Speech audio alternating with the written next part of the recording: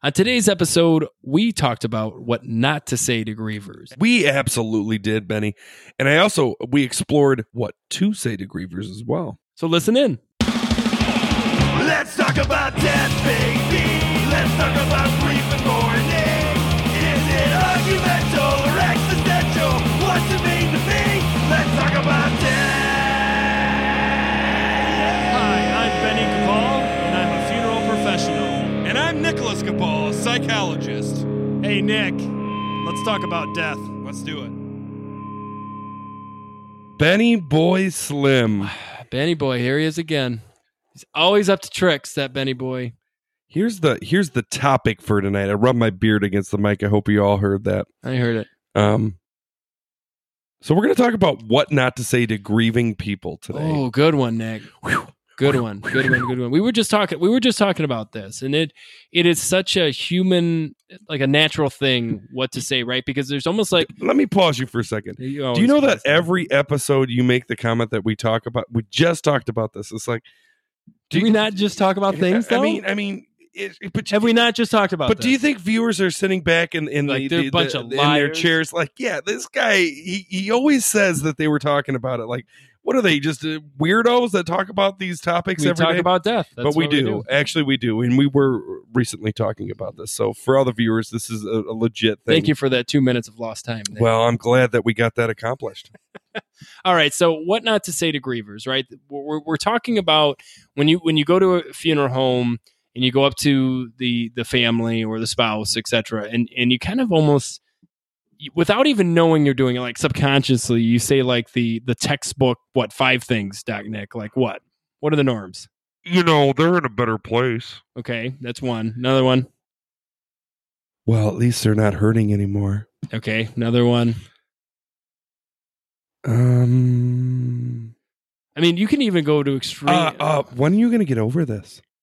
Oh, that's a good one. It's been a month. How are you doing? How are you? How's your doing? day going? Yeah.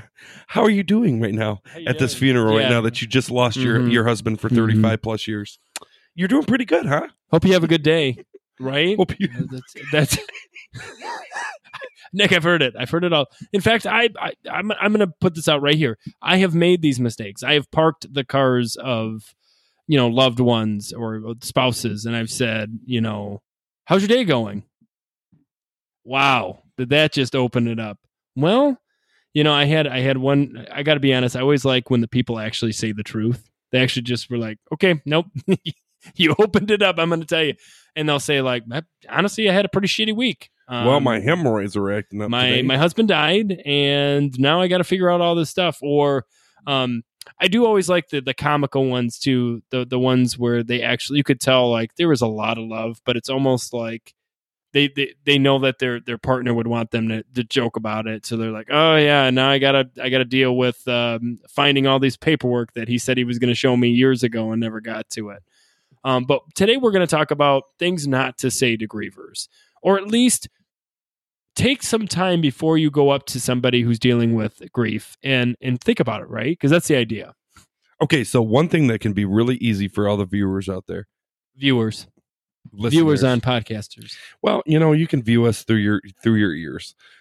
So here It sounds psychedelic. Yum. No, I was gonna say, like, you brought up the taste colors. You brought up the quote that I think is a knee jerk reaction for all of us is, "How are you doing today?" Right? That's what we always say. Yeah. Hope you have a good day. How are you doing? Right? Change it to what I just said. How are you doing today? It makes it very more personal. You're recognizing that they're hurting. You're asking them, how are they actually doing in this moment in time? It's more personal. They're going to take it more personal, because when you ask them, how are you doing? It's almost like you want to slap them in the face and go, well, how do you think I'm doing? My husband just died, like, obviously not great. Is that what you want to hear? Or do you want me just to be like, good? And I'll throw a Doc Nick here. The reality is you're going to have 100 people. It's funny, Ben. We were just talking about this. The reality of this situation is you're going to have 100 to 200 people saying that exactly over and over to you. So don't be one of those 200 people that come in and say the same taglines. Because we want to be empathetic. We do not want to be apathetic. And if And if you're not really thinking about it and you're just kind of, well, I got to be here, I got to do this, go through the motions. These people are going through some pretty rough times. And I'm not saying you're doing it maliciously. I'm just saying really think about it. And you know what? Doc, Nick, and I were just talking about this the other day. Sometimes saying nothing is the right way.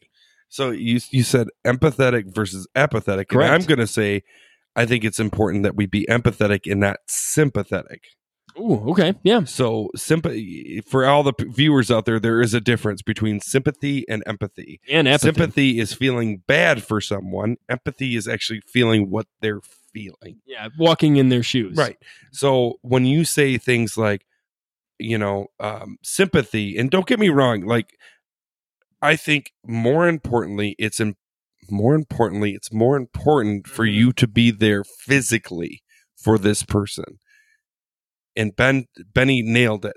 Sometimes just holding their hand or holding space for them. That whole idea of holding space, right? Yeah, absolutely. You hear that all the time, right? That it seems super easy. It is not. It's very hard, and it's challenging, especially when you're looking in the eyes of a griever, right? And It's very challenging when you're sitting with Benny, who wants to talk all the time, and he wants to tell you how he feels and who he is and why he's so good at what he does. And it's annoying, and people don't want to hear that, right? When they're grieving, they want to just, hey, I'm here. Speak it. Speak your truth.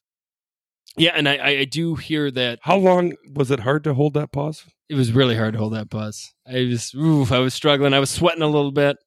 But no, actually looking them in the eyes, that's a big thing. A lot of the times when you see people cry, you want to look away. It's wrong to do when it comes to grievers, because if you look away, what you're telling them is it's embarrassing for them to be crying.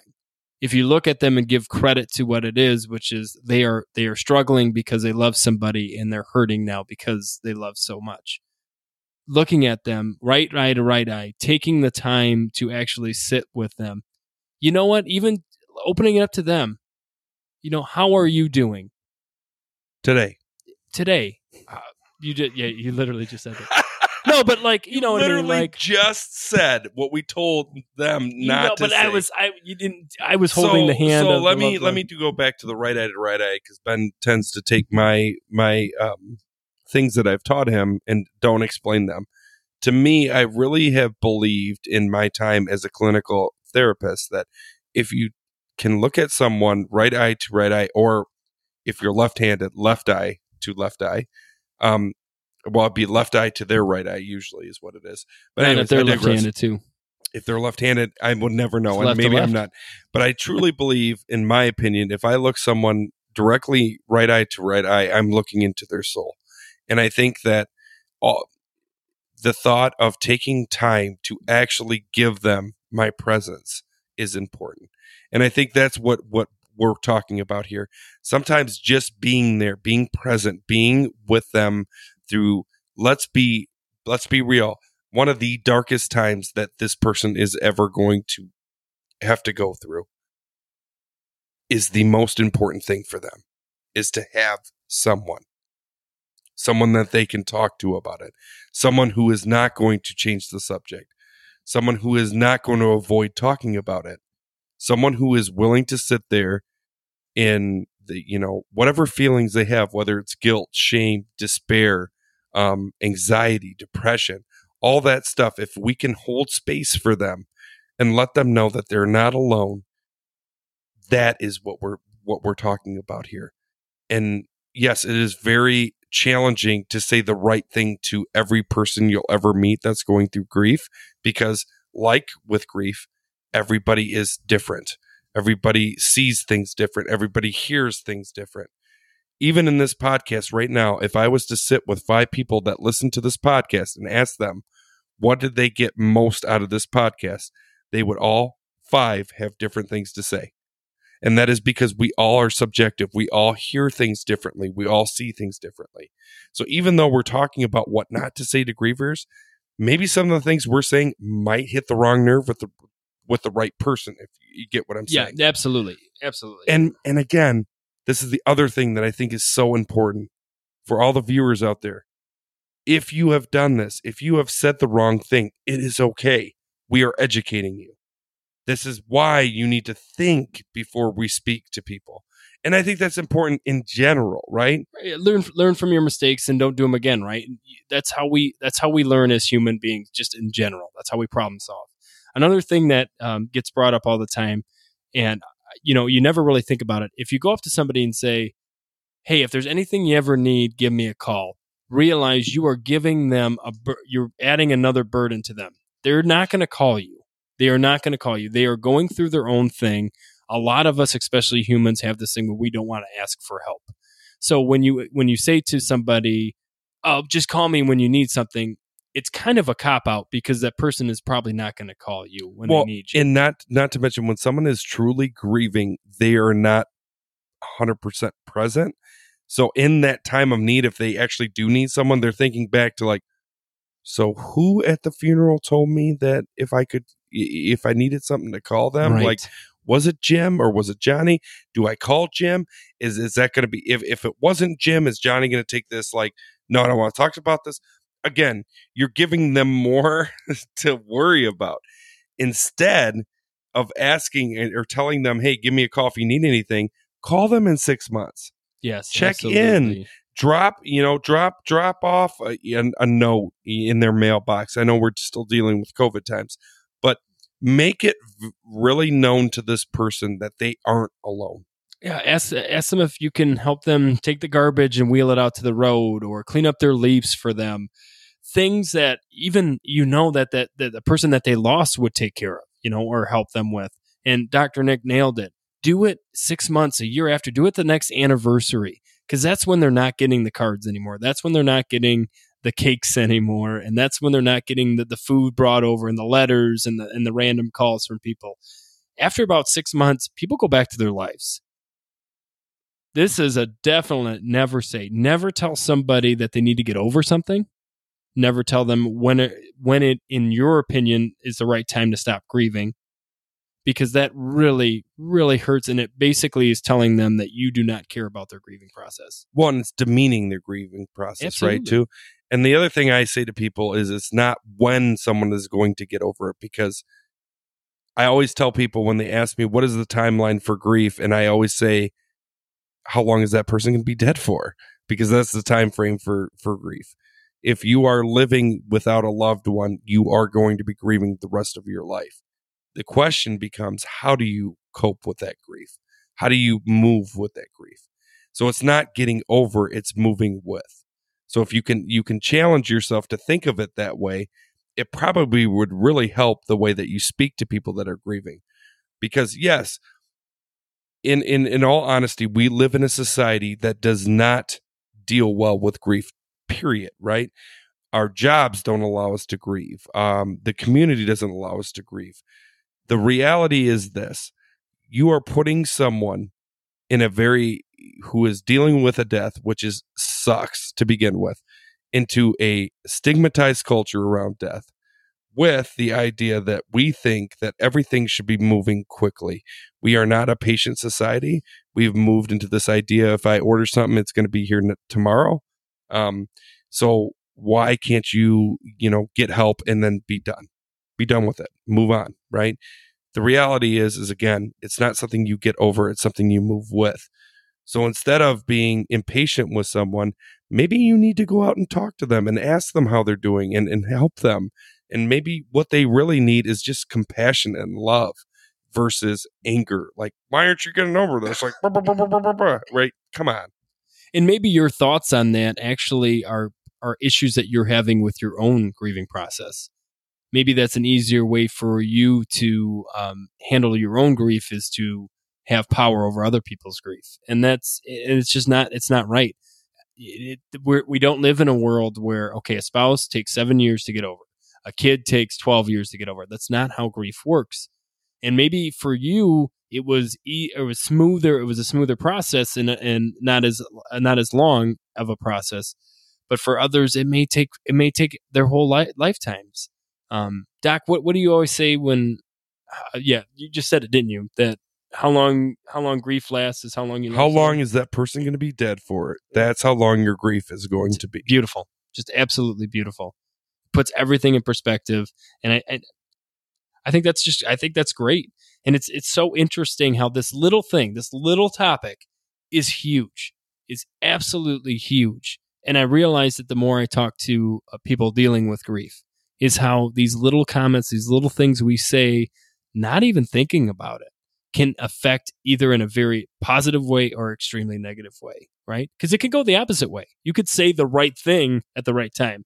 And it seems that the people that are more empathetic are willing to listen and actually, because what most grieving people want to do is tell the story. They want to be able to tell the story of their loved one and their own. And now they're going through another journey. In a safe, comfortable environment. Absolutely. Yeah. Holding space.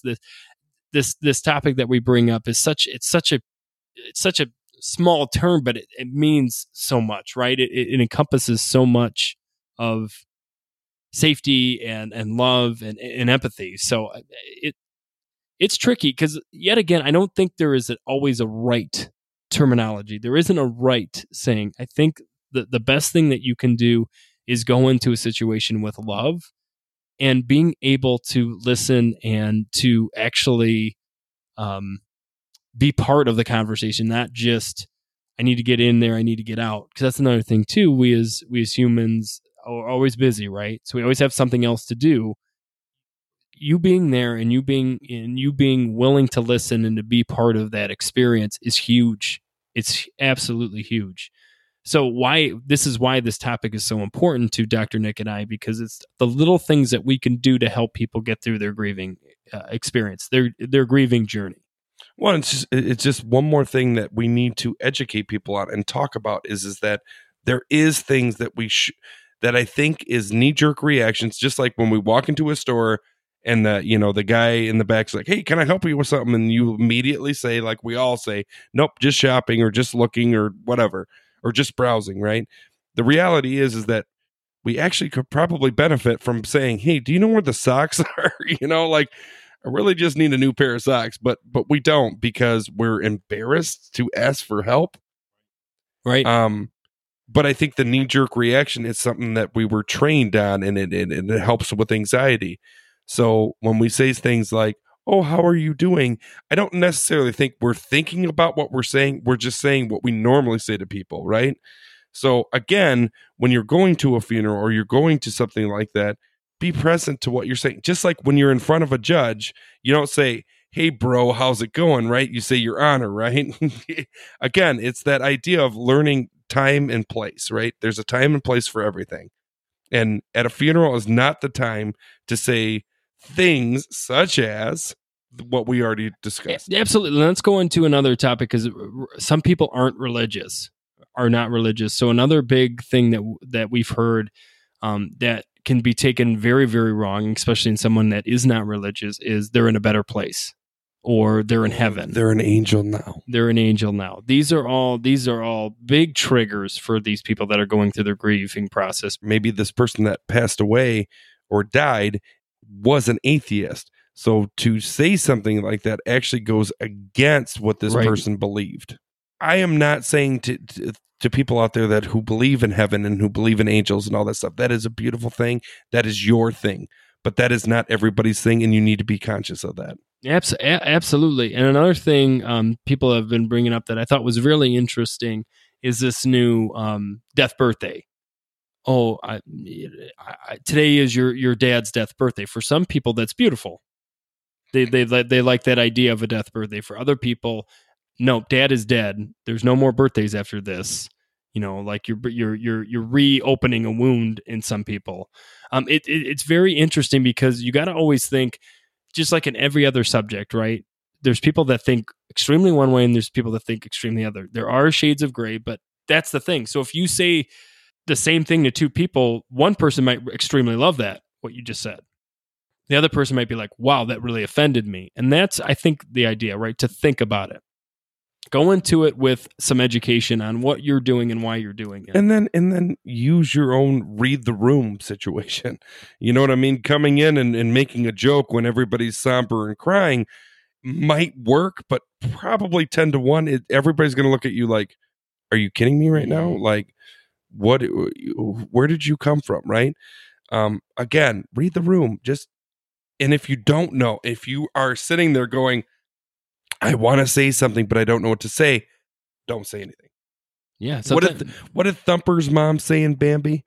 If you got nothing nice to say, don't say it, or something like that. If you guys are gonna all write me this, like, when's the last time you seen Bambi? I'm not gonna lie, it's been a while. If you out I there know apologize. the exact quote from Thumper's mom, please write us on the email. Hey, I even remembered Thumper. That's a big deal. If you got nothing better to say, don't say it at all. Yeah, Is- something is like it, that. If you You're have nothing close. nice to say, don't say it at all. Something like I that. don't know.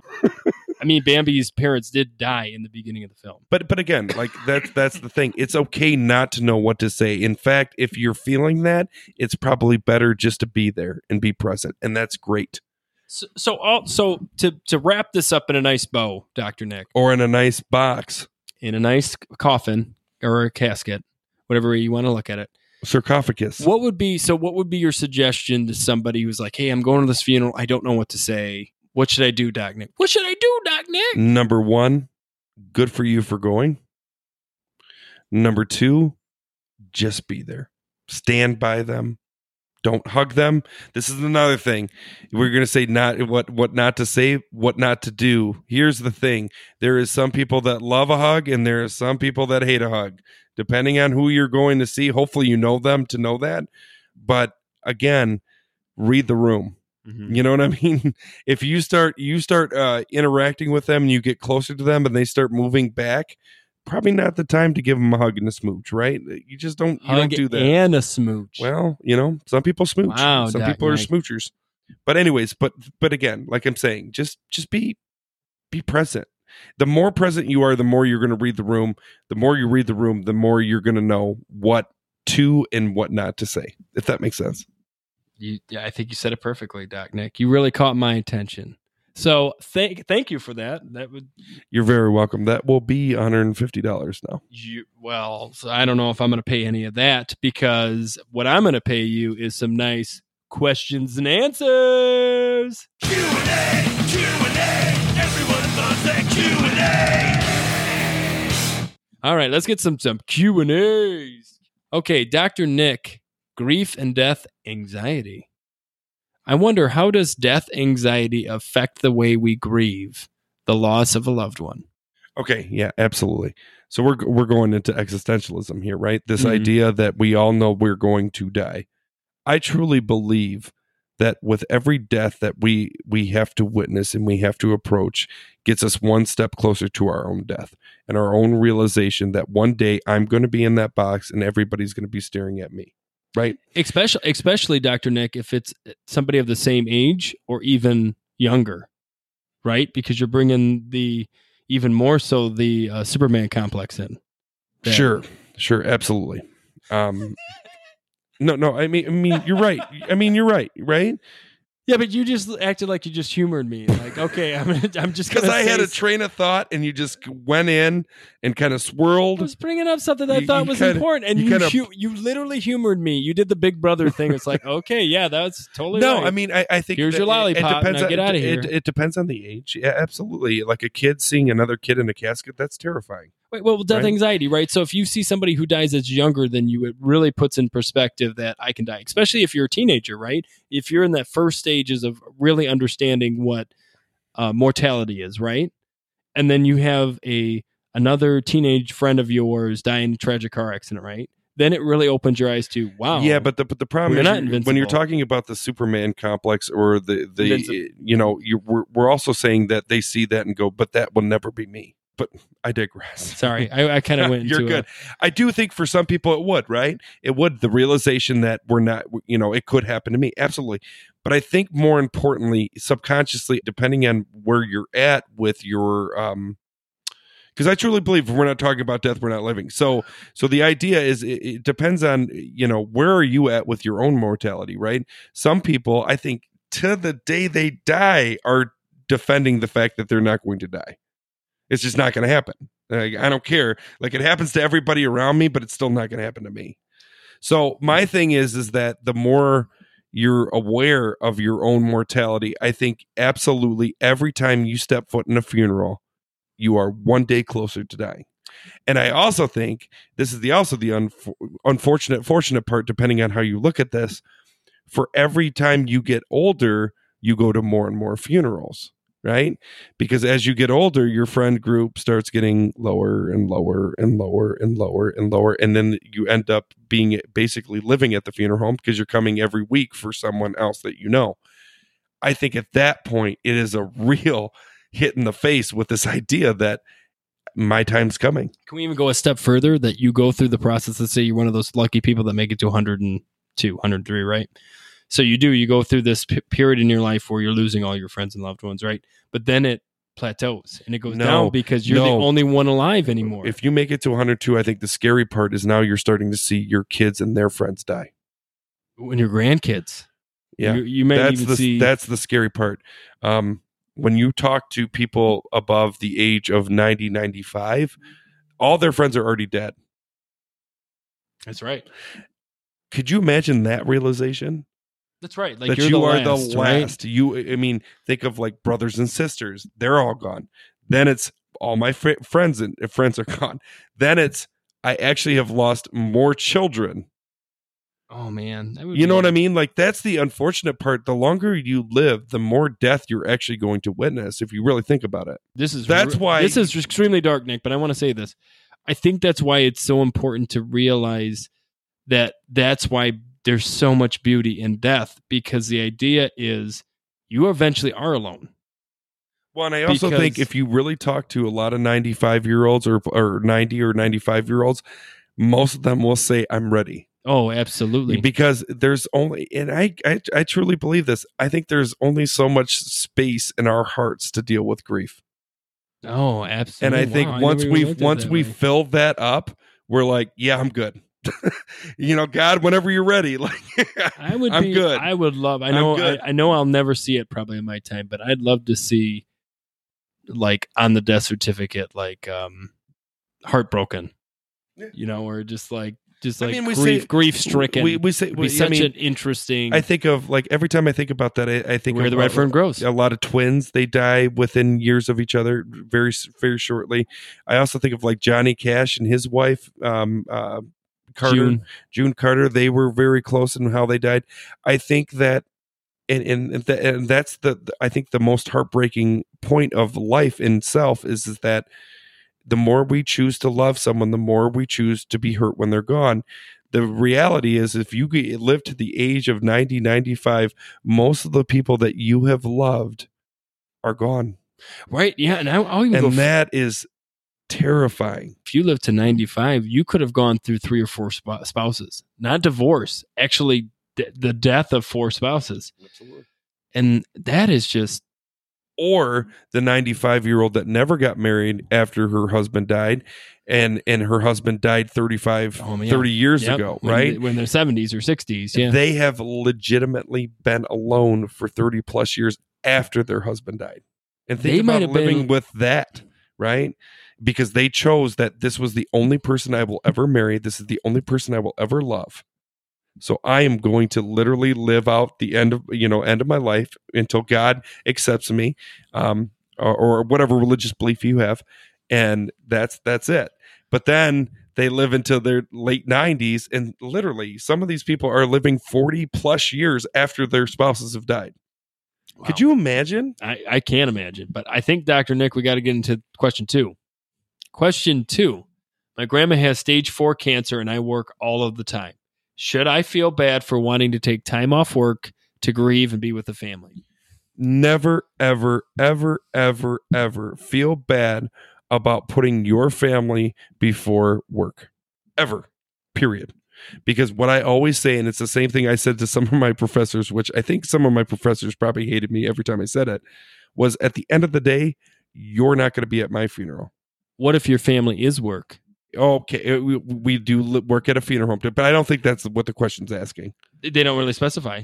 But also, but also, they don't specify, Dr. Nick. Thank you, Benny. Yes, Benny, you do work for your father, and the funeral home is our family. Yes, and our families are our family. But let's be real. For most people, they're not working for their families. I see. I just want to clarify. But I will say this: I think there is some jobs that unfortunately there is a lot of guilt wrapped into when you take time off work. So, for example, a therapist is a perfect example because especially if they deal with suicidality, them taking off work could put some of their clients at risk, right? Not saying that we are the reason why someone, well, maybe we are. I don't know. Maybe maybe we are. But what I am saying, there is jobs that it makes it more difficult. If you're a heart surgeon and you take 3 months off, that might be 3 months of people that really needed you there. So again, I understand the guilt. I understand the guilt that's involved in this, but I always go back to the idea that you cannot help anybody until you are okay. So if you aren't going to be able to sleep at night because your mother is laying on on her deathbed and you are feeling guilty about it every day, are you going to be a great heart surgeon? Probably not. Not as good as you probably could be. So my big thing to answer this question, my knee jerk to this person is that absolutely not. You should not feel guilty about taking off time of work. Work is work. Family is family. I think if your priorities are family over work, then absolutely you should be home with your family. Well, thank you for all listening to this fabulous episode on talking about what not to say to grievers. With that being said, make sure you send your questions our way. Let's talk about death pod@gmail.com. Let's talk about death. Make sure you share it with your friends. Share, accept, like us. We love you. We love me. us, but we haven't. You know what? We would love to see those emojis. Send them our way. I like the wink face. It just makes me guess. And send what's us, going on. Send us your questions. We love to actually answer your questions. So send them our way. Yeah, and review us. Give us some stars. 5 stars, 6 stars. I mean, if you can throw in an 8th, we'll take it. Because Benny, if we're not talking about death, you ain't living. Have a great, fantastic morning, everybody.